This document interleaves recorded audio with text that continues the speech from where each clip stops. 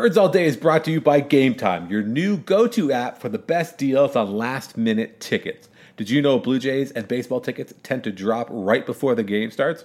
Game Time tracks prices in real time from thousands of trusted sellers, then shows you all the best last-minute deals with prices up to 60% off.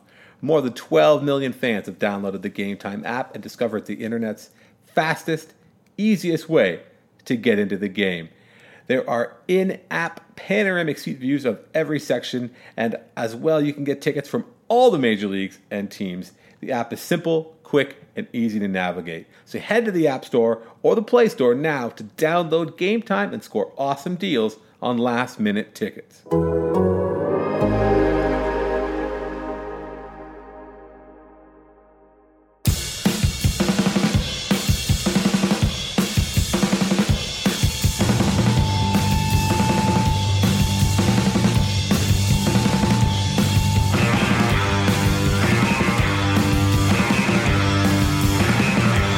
Hey, what's going on? Greetings and good day, and welcome back to Birds All Day. My name is Drew Fairservice, and we are here talking about your off-season Blue Jays, where they are sure to become the off-season champs. As that's what Mark Shapiro told us when last we spoke, you and I, that's the Blue Jays were going to do. They were going to go out and win the off-season, which those flags, they fly forever.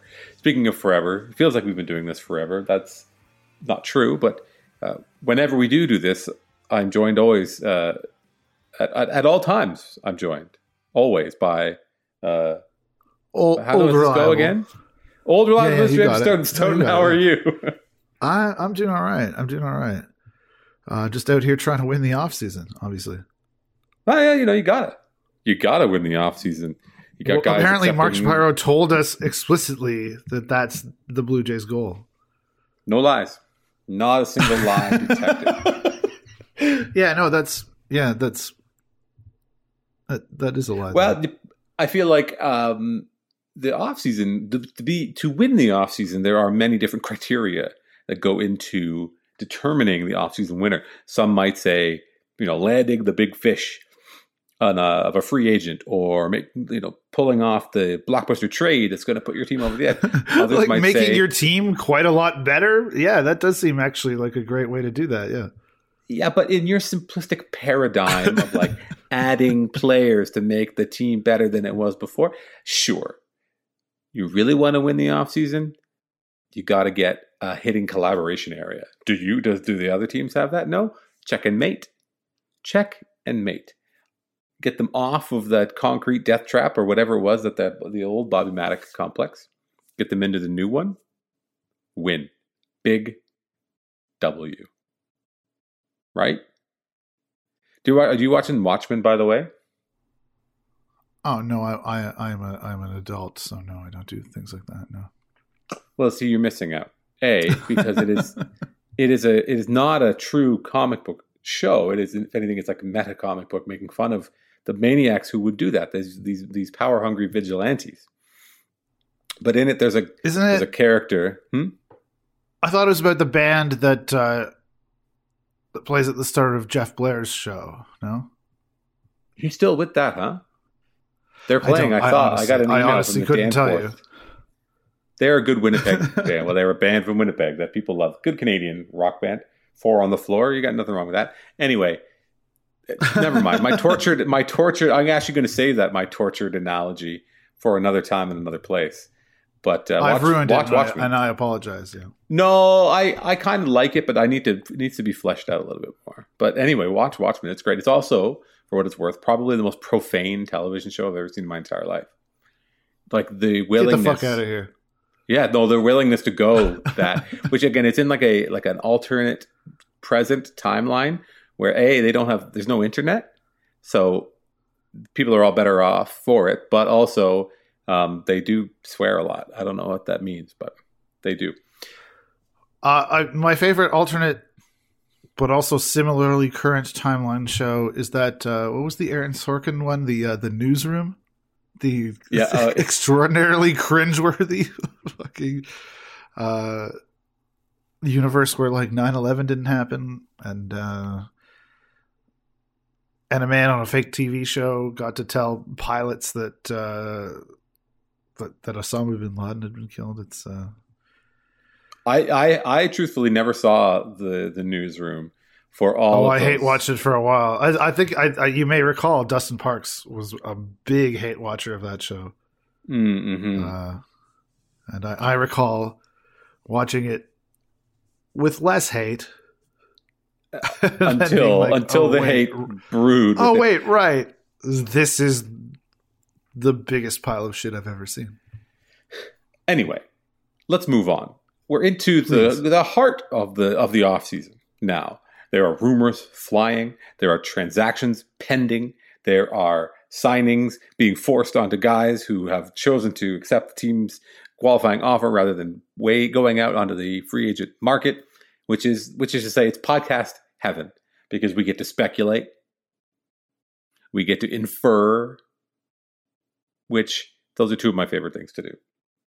So we're going to do some of that around the Toronto Blue Jays. Here are the GM meetings. We can also talk about awards, which I know you love. You love awards, talk more than anyone. And we can also talk about scandals, because there is an enormous one just rocking the baseball world right now. And we can also, the other thing we're going to do today, because it is the off season, so this is the thing we talk about. We're not talking about transactions. We're not talking about speculating. We're not talking about inferring. We're talking about prospects. The Toronto Blue Jays top 10 prospects list went up on Baseball Prospectus this week, Thursday, if you are, Thursday is when it went up. Or was it Wednesday? Anyway, if you are cognizant of which day of the week it is, yeah. Well, you're not listening to this then. But anyway, it's live, the new top 10 Blue Jays prospect list.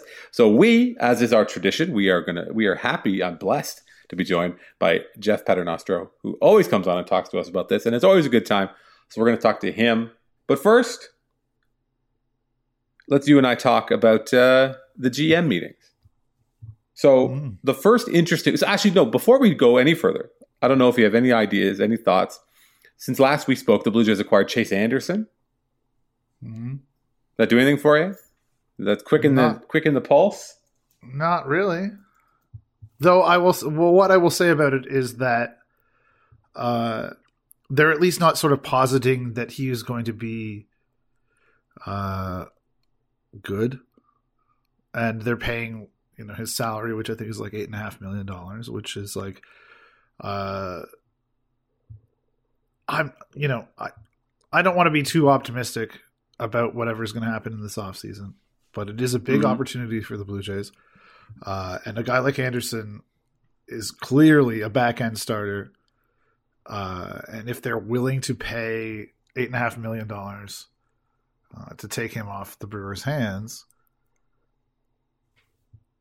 that can kind of bode well if they're actually willing to do the other thing, which is, pay more for someone good. Like they obviously appreciate their need for a guy who can give them some innings. He's kind of a 5 and dime guy, but he's better than a lot of what they got. Like, I don't know that giving Jacob Waguespack, God love him, not sure that giving him 30 starts next year or whatever is in front of the kids that they have in the rotation right now is great. And Anderson's a guy who's going to absolutely, fit into that mix. Now, if he was if they were going to try to look, spin it as though that's the big piece that they came away from this offseason with, that would be a problem. That would be a problem. But if he's going to be the we got also this guy and it didn't cost us that much, then that's okay. So we'll see where that goes. If it's we brought in Chase Anderson, that is definitely like a dark and grim harbinger of things to come. Yeah. You're right that he's not exciting. He's a guy that is going to be like a lot of the other guys that you got. Also, Jacob Waguespack, the more I think about it, does he maybe look a little bit like Zlatan? Maybe in my head. He's got some Zlatan Ibrahimovic vibes. There's a bit of that. I mean, few are blessed to look like Zlatan. Zlatan would probably say only one is blessed enough to look like Zlatan. But I just kind of had that. You mentioned his name and his face, him. I was like, oh yeah, Jacob Waguespack. Then I was like, wait a minute, looks like Zlatan.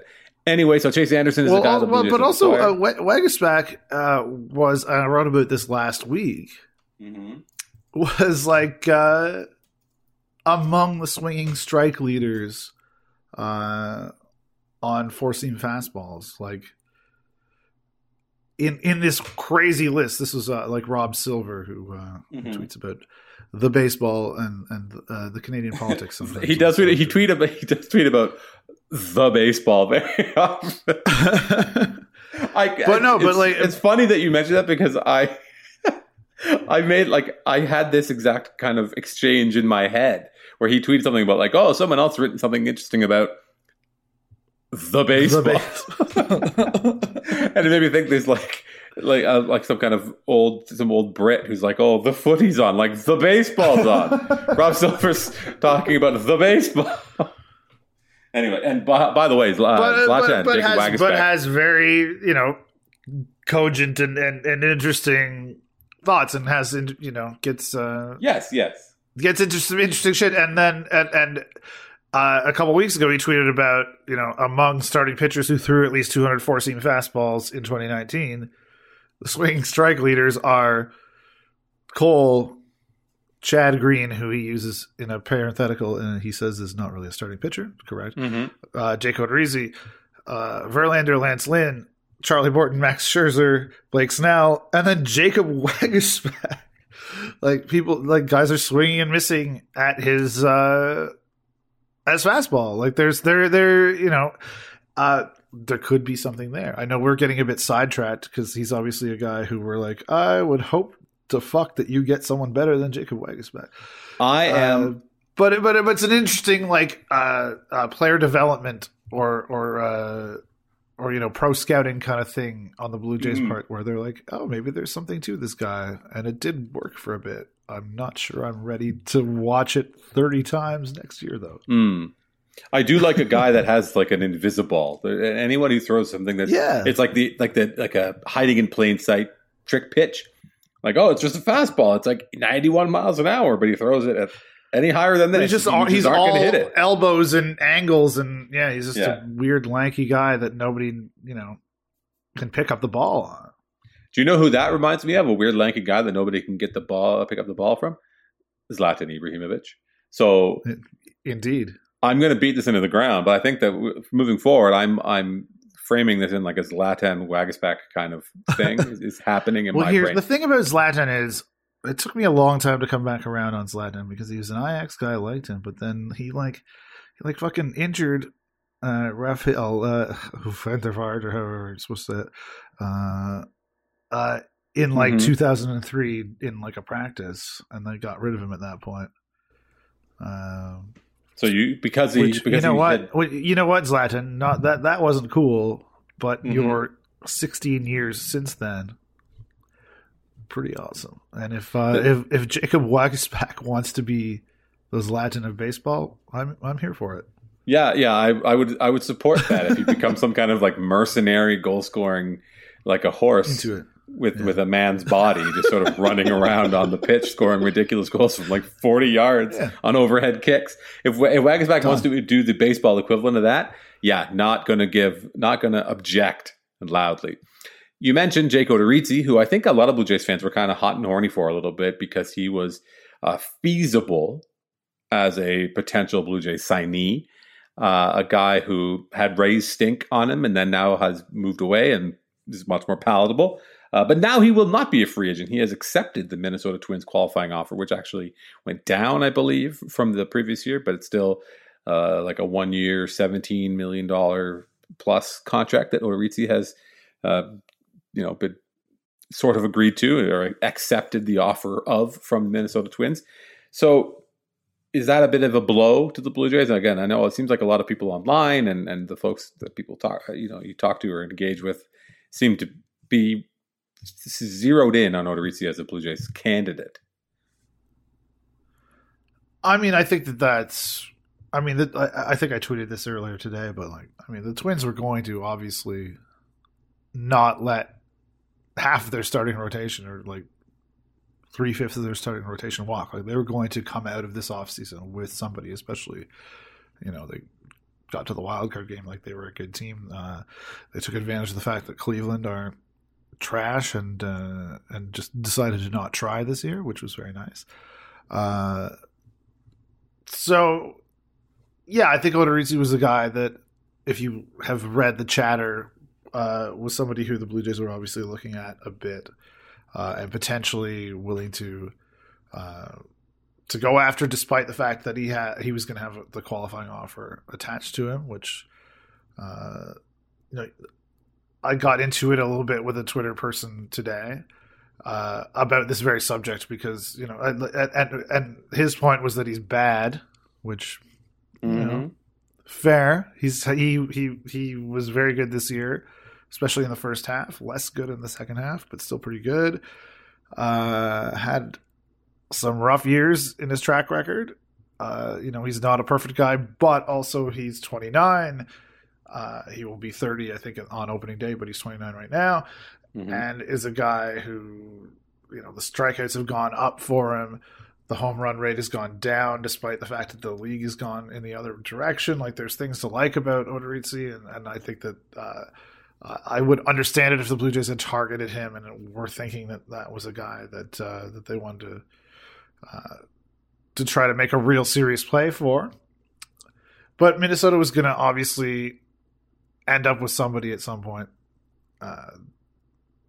And this is sort of the reality of where the Jays are at in terms of like the free agent market. Like, this is sort of, it speaks to the fears that I think we've talked about and that I've certainly written about, where it's, as much as we're all, as much as people would be like to be, would like to say that, money talks and that's the only thing that matters, which is a lot of times true. Teams kind of just, they don't extend themselves in a way that's like ridiculous, I guess. So someone like him was sort of in the Jays range and has obviously chosen to take this different path back to Minnesota. But that still leaves, I think, a lot of guys who, the Blue Jays could would try to target. And honestly, I don't know. He's fine. I'd love to see. It would have been. I would have been happy had they signed him. But it's not. He's not Cole. He's not Strasburg. He's not going to change the nature of your team and where it's at. So no, but it's good. I don't think anybody should have expected something like that. When you contrast him with a guy like Chase Anderson, who we just spoke of, who is more all about kind of like reinforcing the floor, where Odorizzi is like a raise the floor guy, where, yeah, if Chase Anderson goes down, you can foreseeably bring a guy in who won't be quite as effective, but is no drop off, where, like, especially on the J staff, Odorizzi would be like a pretty significant upgrade on a lot of the. He would be the opening day starter. Yeah, absolutely. What about Aaron Sanchez? But anyway, there are lots of starters out there. Now, there is a name that has been attached to the Blue Jays, which was a little surprising. I believe it was Marley Rivera, who does stuff for ESPN and ESPN Deportes, who said that the Jays are a team that has checked in on Yasmani Grandal, which is very surprising because, Yasmani Grandal is very good. He's very, very, very good.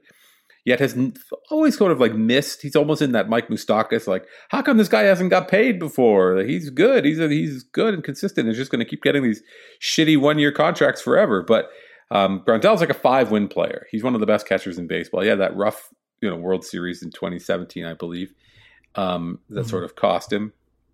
But it's interesting to see the Jays would be kicking the tires on Grandal, given that so much ink has been spilled and much has been made of Reese McGuire and Danny Jansen as like a nice catching tandem of young players who are defensive, skilled defensively. And Jansen, despite his calling card being offense as a minor leaguer, has kind of struggled and while bringing the defensive side of his game around.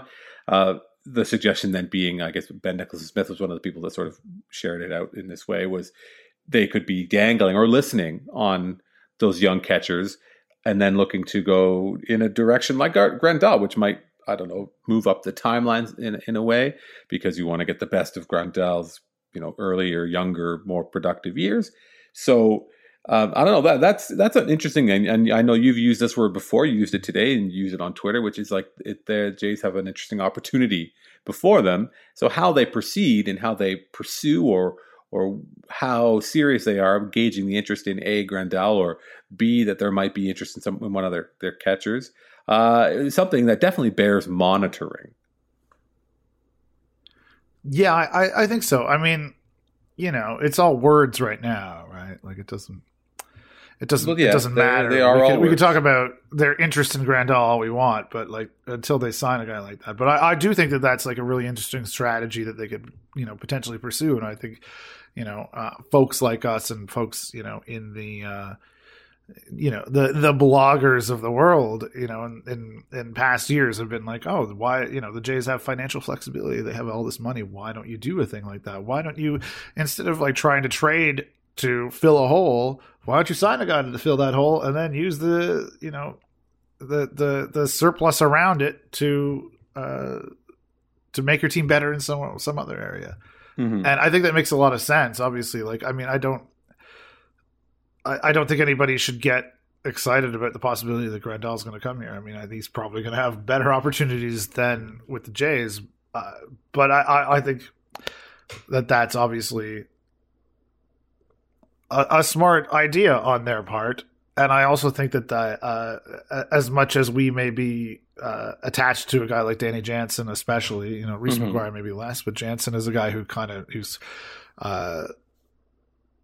he's really good, and he came up and was a great story as a guy who sort of had this breakout and wasn't supposed to be, what he has already become, like a 24-year-old starter in the big leagues, and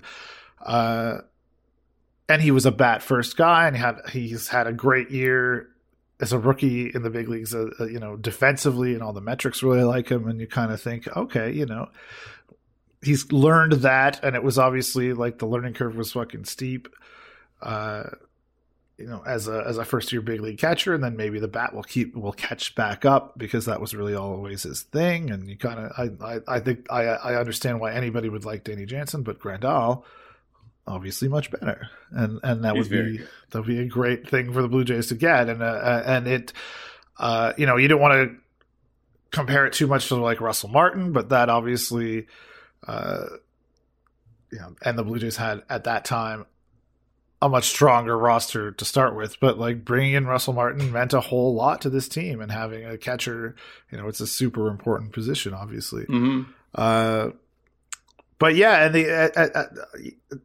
you don't want to just you don't want to dismiss Danny Jansen or Reese McGuire, or the value that they have in those guys, right? Too easily. Mm-hmm. But they have so few surpluses, right? Like they have, what does their outfield look like right now? It's Grichuk and Teoscar Hernandez and Gurriel and Derek Fisher, and like guys who are like, these guys have no trade value. Nobody wants these fucking guys. Gurriel, obviously, there was a rumor about that. I assume we'll talk about that too. But like, I mean, the Blue Jays just have what they kind of wanted 2019 to be, was a year for guys to establish themselves and to sink or swim. And man, most of them fucking sunk. Is the thing. And so it's going to be hard for them to work the trade market this year. Like, you can't trade Brandon Drury or Billy McKinney. Like, I'm sure that a year and a half ago they hoped that was a thing that they might be able to do. But no, those guys are more on the non-tender side than on the, hey, let's try to flip them for a starting pitcher side. Like, that's just not going to happen. But what they do have a surplus of right now is catchers. And as much as you kind of feel good about the way that those, the developments of Jansen and McGuire have taken place, I don't know if you can just sign a Grandal and then use a Jansen to trade for a starting pitcher that's actually really good, then your team is just that much better off, and you kind of have to take the take the sentimentality out of the equation, I think. I feel like you've spoken a lot about Danny Jansen in this block, but also Reese McGuire, who I love his defensive game. So good. I think simplistically, his defense is so good, and if Austin Hedges can play every day for a team that had designs on winning, Reese McGuire can too. Given that he has shown, he was a bit of a surprise at the plate in some ways at the end of 2019. You can't help but wonder, simplistically so, that maybe there's a sell high potential there where people might have a bit more faith in Reese McGuire's ability to stick at the big leagues, given his defensive skills, and also knowing like, oh, well, he didn't, maybe he's not as good as he showed in this cameo, but we could probably live with him at the more realistic ebb of his variance at the plate. So maybe that's another option too. I mean, obviously, Danny Jansen is the one. Because catchers are trash. Yeah, they're all so bad. Except for Yasmani Grandal, he's so good. Right? Reese McGuire is a starting catcher for a lot of teams. Yeah. And for the Jays to just have him sit behind Danny Jansen is probably a waste of a resource, if that's how you want to view human beings. Mm-hmm. But so yeah, it makes complete sense that they would be thinking about. I've come to enjoy both those guys' game quite a bit. So selfishly, I'm okay either way. Danny Jansen seems like a really easy guy to root for, and I've for sure gone on and on about Reese McGuire behind the plate. It's like he's one of my favorite catchers to watch in the big leagues. Period. Right now, I love a good defensive catcher. I think Martin Maldonado is probably my favorite catcher to watch right now because he's very active and energetic, and he's always got cool gear and stuff too. But McGuire is just an absolute beast back there. But let's move on now. There are a couple Japanese players who the Jays have been maybe loosely connected with. I don't have their names in front of me, but anyway, there's a defensive minded OBP center fielder whose name I don't have before me, and then a lefty slugger. Well, that sounds like something you probably should have. Well, yeah, because I literally wrote down in our exhaustive. But I'm just using this as a device to get to where I need to go. Good. Okay, good.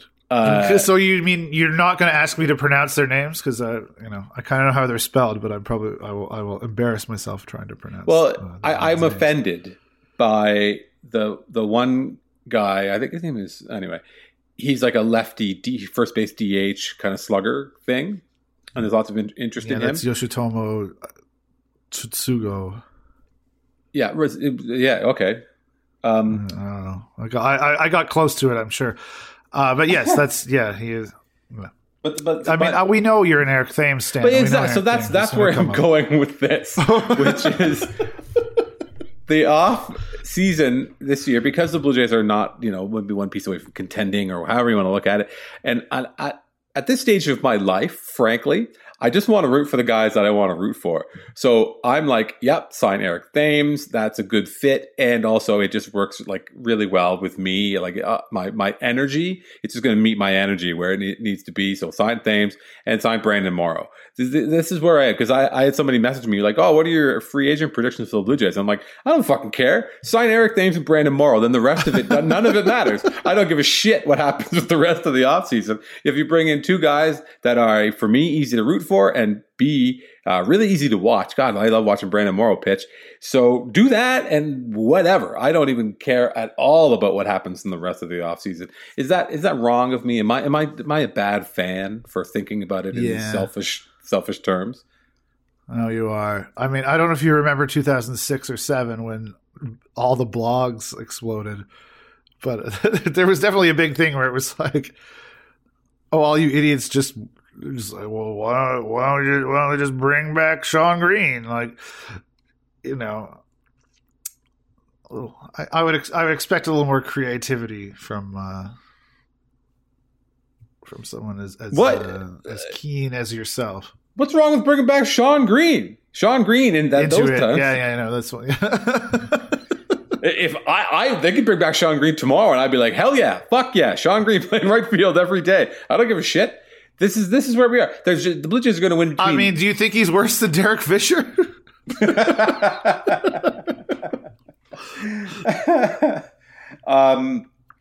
Jose Abreu accepted his qualifying offer. I've just noticed. Interesting. But anyway, The Blue Jays are going to win between 75. Sorry, I thought you said Bobby Abreu for a second there. I'm like, we're just bringing the Bobby Abreu and Sean Green taking over in the Blue Jays outfield, just getting on base, being left-handed. It's all happening. But yeah, I don't think there's anything wrong with that. They're going to win 75 games. Maybe they'll win 85 games. At least let it be fun for me when they're doing it. They bring back Stroman too. Hey, I'm having a ball here. Anything else transactionally that you want to talk about? Those are the fun guys on my my show rundown here. The fun guys. Eric Thames, though, for real, like that. There's nothing wrong with that at all. It's a perfect fit. They're two right-handed. They need a left-handed slugger guy that is a good version of Rowdy Tellez. And you're a Thames guy ahead of Moustakas, obviously. Moustakas not taking their money. Where are you going to play him? First base, DH. I don't know. Where's Teoscar playing? First or DH? I can't remember. He's playing the outfield. God damn it! Listen, we're throwing out any hope or any illusion of trying to like make the team better or make the team win. We're just gonna go for laughs, just pure laughs. No, you can't sign Mike Moustakas because this is the point of the offseason that we're at, right? We're at the laugh point where it's just like, I don't know, yeah, trade Gurriel and plug Puig in, and then you're even better off. Puig, yeah, of course. How could I forget Puig? Put him on the list. Put him on the list. But for some reason, it never quite works out as fun as we'd like. I feel like because the offseason is so long and depressing and nothing ever really happens until January, February, whenever. We don't have like the tied all up in a bow in time for the winter meetings and everybody goes off to play golf. Like, it's crazy that so many of the players, especially if you follow them on Instagram and stuff, that they're already like out there full time working out like maniacs. It's a big change, I think, in baseball. And something we talked with Mark Shapiro about a little bit, but like, man, these guys are going so hard because there's just so much at stake for them financially and in terms of the career. But like, we've seen some great clips of Vlad working out and they're giving him the gears, and we've heard that he's already been down to Dunedin and now he's in the DR, and Ross Atkins is texting with the translator and everybody. So it's like, it's just a whole new ball game. But the Vlad stuff is obviously encouraging, great to see, and the team seems very encouraged about what he's shown them so far. But yeah, that's sort of the state of the rumors and speculation part of the offseason. Do we want to talk about about awards and stuff? No, not really at all. I mean, Vlad's conditioning is obviously going to be an issue for the whole winter. Mm-hmm. But I think they really need to condition his ears to hear the bangs on the trash can when an off-speed pitch is coming. We should definitely talk about this. We don't talk about the awards, although I was a little bit impressed that Calvin Biggio got as much attention for AL Rookie of the Year. He actually finished ahead of Vladimir Guerrero Jr., much to his credit, but of course, Yordan Alvarez walked away with the hardware. Mike Trout, MVP in the American League. One other thing, Kevin Pillar got a single vote, a 10th place vote for MVP in the National League. Kevin Pillar. Which is probably why we should talk about the awards. Yeah, he 100% got a vote. Did that really happen? I did not see that. Hank Schulman, a Giants writer, gave him a vote for MVP. Does he work for The Athletic? No, he works for the San Francisco Chronicle. So you could rip so him. I can shit on him for fucking what the fuck? Okay. The Astro scandal is not a small deal. So it was Ken Rosenthal and Evan Drellich of The Athletic who kind of broke the story about the extent of the Astros electronic sign stealing from that they have highlighted in the 2017 World Series. And then there are all kinds of internet sleuths out there watching videos and hearing the sounds of things banging away in a way that is said to designate or to indicate the pitch that's coming, having read the catcher's sign from the center field camera and then relayed it into some kind of banging contraption. Pretty damning pretty damning stuff. And they, on top of that, they had Mike Fiers, former Astro, on the record being like, hell yeah, they cheat the fuck out of that stuff, which is crazy. And he had some, his justification for doing it was very legitimate. Like, this is costing guys jobs. Guys are going out getting shredded by the Astros, and they get sent down. They don't get, they miss their shot, whatever it might be. It's not unlike the argument against steroids, and the argument against that was often put forward by players on the Astros who are very outspoken about this kind of stuff, Justin fucking Verlander. And now here they are happily accepting the support or the help when it comes in this form.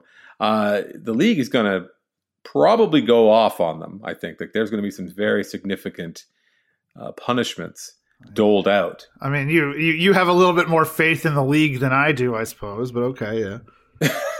I think I saw someone, might have been Calcaterra, who said, who had tweeted something about, or wrote a story about that they're thinking the chances of this punishment could be like really, really, really significant. I don't know, but yeah, maybe the league is not giving me any reason to believe that they'll do the right thing, but. Well, what are they going to do? Like, vacate it like they did the 2015 World Series and just declare that nobody fucking won it? I mean, you would hate to see them do it 2 out of 3 years, but when the situation demands that you vacate the World Series, you got to do it, just like you had to do it in 2015. It's a real shame, but I think the steroid comparison is really an interesting one, right? Because that was another situation where it's like, yeah, we want offense to be better, so we're going to bury our heads in the sand.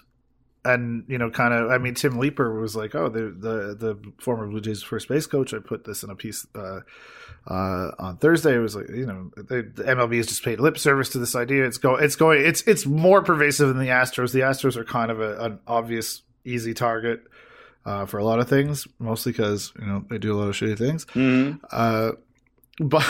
But yeah, I mean, that's what strikes me about it, is that it sort of fits the same pattern of the we're going to juice the ball, or we're alleged the weird manipulation of that, the idea of trying to if it improves offense, they feel that that's like marketing, like you can't market a complete game shutout. But also, in the same way as you can dingers, right? And so I think that leads it, like makes it easier for a blind eye to be turned. The difference and the reason that the steroid thing was thrown directly at the feet of the players, because at the end of the day, they're the ones putting the stuff in their body. But at the same time, management and ownership and the league, who happily benefited from the offense, from the Mark McGwire, Sammy Sosa pursuit of the 62 home runs, all that stuff, they happily laid it at the feet of the players. The players are the ones who get suspended. The players are the ones who miss out on 80 games. When they need to show whomever, if it's the Senate or the congressional hearing, whatever it was, they ramp up these punishments and these suspensions for players, and single out the players bad and make eggs. them, and they're absolutely pariahs. But now, when it's something that's institutional, something that is orchestrated and extends beyond just the players, maybe with a tickle trunk full of drugs or whatever. Now it's a team that has an organizational philosophy of fuck everybody else. It'll be interesting to see how they do legislate this, because it's almost like that self-reporting. Whenever there's an industry that self-reports, they're full of shit. Or we've conducted a full internal investigation and found nothing. Like, well, yeah, because you have everything to lose and nothing to gain by actually doing it.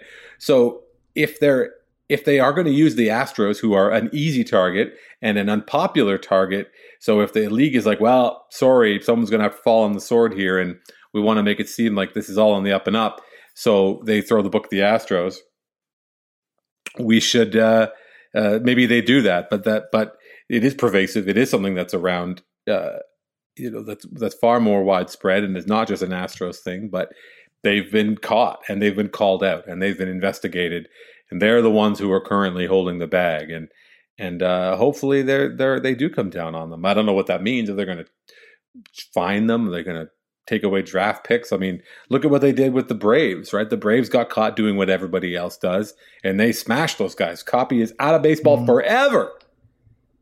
Yep. Because of doing the things that have been done 1,000 times before. So doesn't mean that the Astros are going to get away with it. Doesn't mean the Astros are going to get their ears pinned back. But it's definitely a situation that bears monitoring.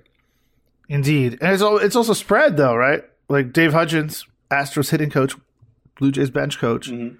And this is the thing that I've tweeted and I wrote in the piece today. It's like, which is worse? Like if he knew what was going on, if he didn't know. Yeah. There's no good answer to that. It's but also, as you say, shit that everybody's been doing forever, and just sort of turning the dial towards racism, and then like looking back and seeing where the audience is, whatever that tweet is, right? Like they're pushing the boundaries and then looking at the audience to see when they recognize that the boundary is being fucking crossed. Mm-hmm. But I don't know. You can't do that. You can't do this shit. Right? It's definitely something that's going to add some spice to this offseason, I think, as we go forward. All right. Thanks, everybody, for listening to the Apple Podcast, Spotify, outside of the paywall version of Birds All Day. If you want to hear our full interview with Jeff Paternostro, you got to be a subscriber to The Athletic. Head up to theathletic.com/birdsallday. You can listen to the full show, our full discussion with Jeff Paternostro. We talked about Nate Pearson. We talked about Alek Manoah. We talked about Adam Kloffenstein. We talked about Simeon Woods-Richardson. What give you a little taste, here is a quick clip where we asked Jeff about who is his kind of favorite guy in the Blue Jays system, and we want you to hear what Jeff has to say about Orelvis Martinez. Is there anybody else that jumps out at you? Anybody that you are dying to talk about? Somebody who's like a personal favorite of yours, or Orelvis Martinez? Okay, what about him? So I wanted to get Orelvis Martinez higher on this list, but it just. The vagaries of list making, you could put him at like 4, and I wouldn't even bat an eye here. I've got pretty good internal reports from our staff. I've got at least one scout blowing like literally like shove a rocket up his ass report on him. And like it shouldn't be a huge shock. The dude got $3.5 million as a J2 last year. Everyone's and then he hit when they like sign. Crazy. Mm-hmm. He's probably a third baseman. Like I'm not a guy that really cares a ton about minor league exit velocity, but he has it's big numbers. It's super like projectable body. He probably ends up at third base, but all the tools are there for him to be a above average third baseman. And yeah, there could be like serious game power there when it's all said and done. Now, all that said, he's played 40 games in the complex. He doesn't turn 18 he doesn't turn 18 for another week. There's a lot of things that can change in the interim. I've gotten burned by complex league heroes here, now and again in my day, even guys that have gotten similar big bonus numbers. That said, man, I really wish I could have just stuck him at like 4 or 5. He was born in 2001. Yes, which is very strange to say aloud about a person whose job is playing baseball, not being a young child. That's crazy. No, that's really exciting. I know he's a name that I've heard people speak with a similar excited tone. So to hear you use those same excited tones, and also to hear you, Kurt, this has been a little off color. This segment, we're sticking rockets in people's asses. We got big dick donkeys floating around all over the place. It's what they're paying to hear, frankly. So if you enjoy that clip, if you want to get the whole show, as we said before, head over to theathletic.com/birdsallday. Become a full subscriber. You can listen to our show. You can listen to the Relief Report. You can listen to Raptors Reasonablest. You can listen to almost every podcast that The Athletic produces. But for now, hope you enjoyed this one. Hope we can see you get the full show next week on Birds All Day.